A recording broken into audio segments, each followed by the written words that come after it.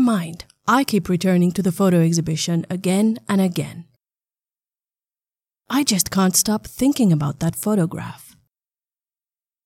As I do my online searches, I realize there's an entire series of portraits on Hazel. The photos are taken by Walker Evans, an American photographer who would later become rather famous. And the whole series is available on the website of the Metropolitan Museum. Walker Evans, Hazel Hawthorne, you'll find them all from there. But this one image is different from the rest. It's just magical. And it keeps returning to my head. I have to find out who Hazel Hawthorne is.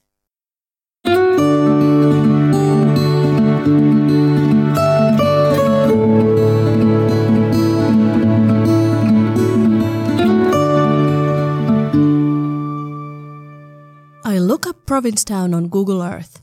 The town is located at the tip of Cape Cod on the east coast of the United States. On the map, Cape Cod looks like a flexed arm. I zoom in. It looks interesting. I switch from maps to aerial view and see a lot of green surrounded by the deep blue of the ocean. I zoom in a little closer and start seeing lots of light brown.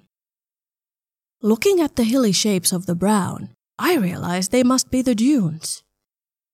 I switch to street view to make a quick visit to Provincetown. My heart skips a beat. The narrow streets of this small town are dotted with beautiful shingled houses, all weathered to a lovely gray. I don't see a single tall building, just lush gardens and old houses. My first Google search of Hazel brought up Provincetown and the dunes. This must be it. But I'm not there, yet. I'm still here in Berlin. And now, I'm off to the library.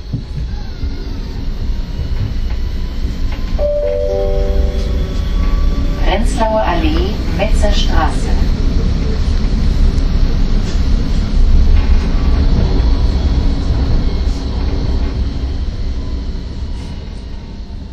The Berlin State Library, Staatsbibliothek zu Berlin, is breathtakingly grand. As an institution, it dates back to the 1600s, and some even call it the Library of Kings. This is a good place to start looking for Hazel. One of the library's locations is right at the heart of Berlin, in an old stone palace.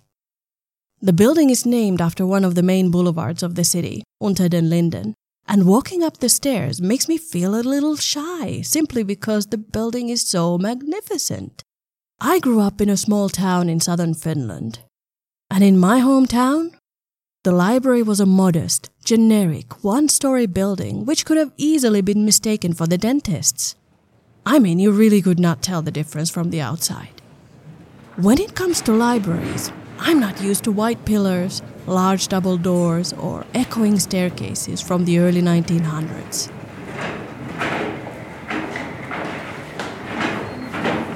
Oh, hello.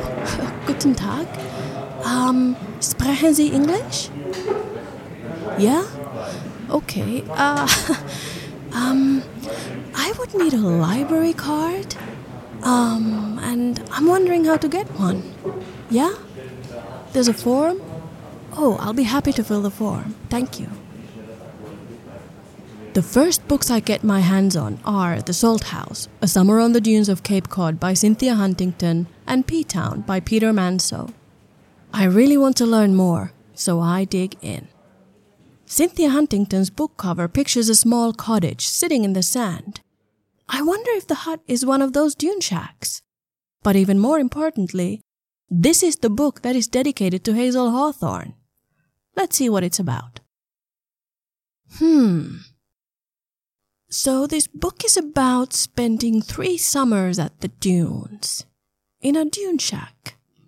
Okay. Page 1. There's a quote here. From a book that must have been written by Hazel. Salt House, 1934. Let me read it to you. What shall I say about Salt House? Isolated as a ship and silent, with the living silence of an audience, though at the same time filled with the unceasing fluid articulation of the sea. I want to say something important about it, that it has an insistence to drama, exactly in the way that each object stands out in the manner of an arranged and painted still life. The commonplace is defeated here by I know not what strangeness. Once across the dunes, we live in an exquisite unreality. Hazel writes beautifully. To describe a place with exquisite unreality sounds amazing. But the dunes? It's just sand, right? What could be so special about sand and a few shacks? I'm not sure I get it. So far, I have figured out a few facts about Hazel. The 2 novels that she wrote are called Salthouse and 3 Women.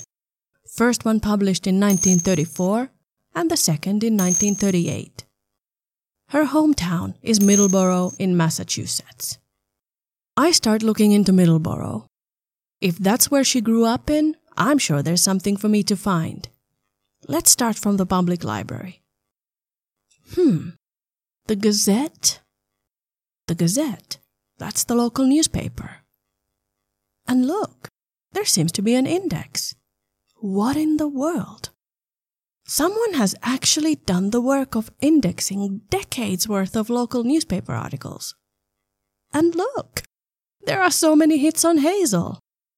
I'm gonna contact them right away. Dear friends of the Middleborough Public Library, I'm doing research on the life of Hazel Hawthorne Werner, formerly Ufford, and I was delighted to see that the Middleborough Gazette has, over the years, published quite a few articles on her. I would like to request copies of the articles, preferably as a PDF file if that's available. Please let me know how to best pay for the service. Since I am a Finnish citizen currently living in Berlin, Germany, I'm wondering if an international bank transfer might be a good option.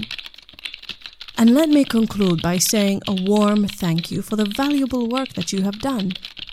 Searching through the Gazette Index has been extremely helpful in my research, and I'm really looking forward to reading the articles. Best wishes, Inka Leisma. I soon get an email from the Middleborough Public Library from a wonderful, helpful librarian called Libby Fox. She and her team of volunteers are going to scan all the articles that I want, 66 in total. They will scan each article from microfilm, one by one. They promise to send me a few articles per week. This is fine by me. I'm just excited, waiting for the email packages to arrive. I can't wait to read more about Hazel.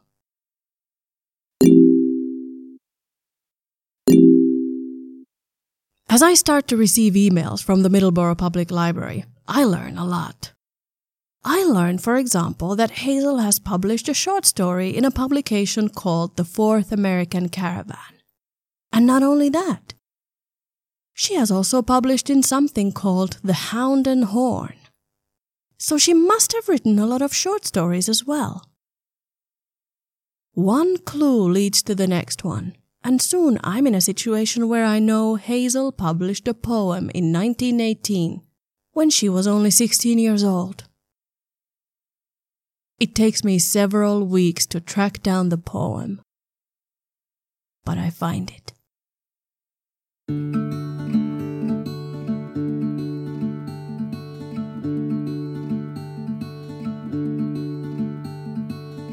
There it is, on page 34 of the July issue of the Weekly Journal of Radical Social Criticism, The Liberator. 2 of the 3 columns of the page are filled with text, while the third is sprinkled with small advertisements of convention reporting, summer boarding houses, and Esperanto courses in New York City. Hazel's poem, titled 15 Years Old, is on the bottom left corner of the page.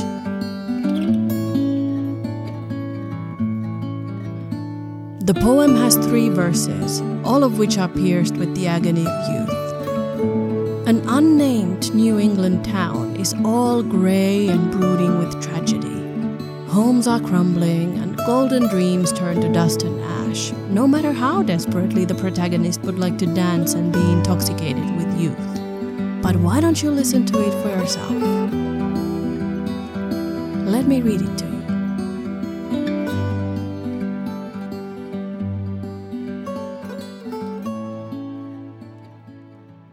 "15 years old. There's tragedy brooding in the air of this New England town. Through the grey streets and in the crumbling home, spectres stalk, the spectres of age and decay. I wished to dance, how long ago, when first I came to throw bits of vivid, burning color about the lanes and sing wild, youthful, pulsing tunes. I loved to feel the sunlight flooding in waves, intense with life.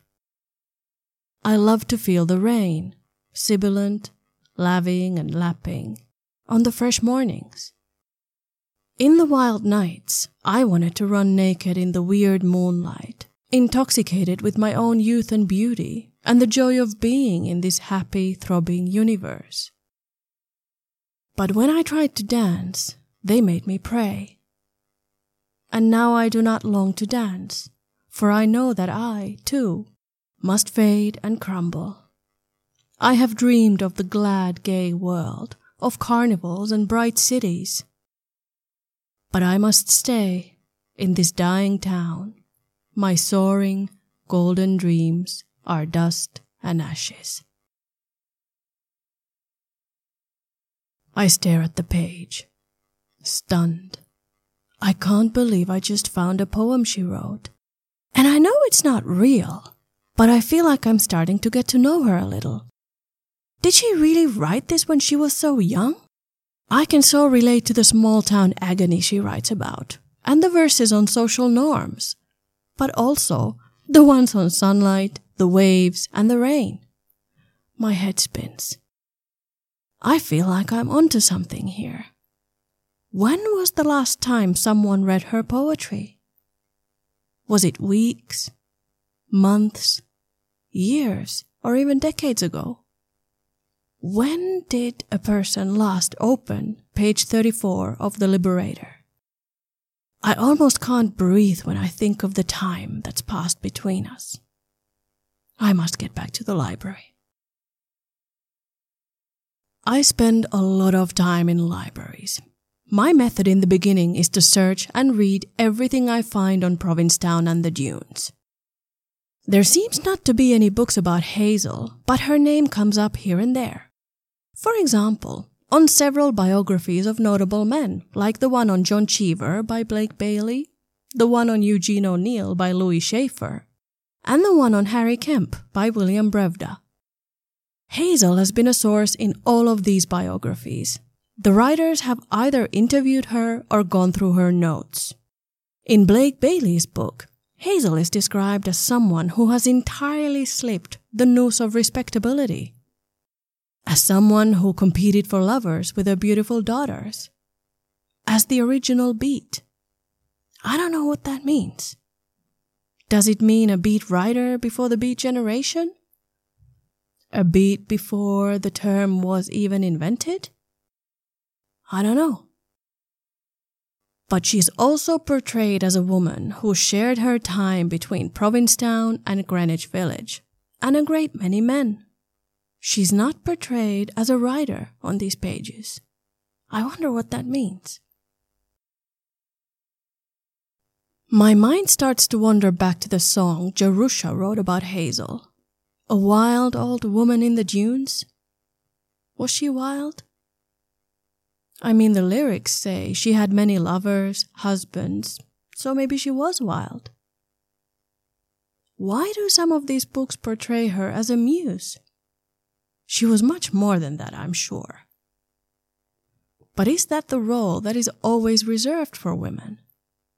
You know, a sidekick, the muse, the lover? I don't think so.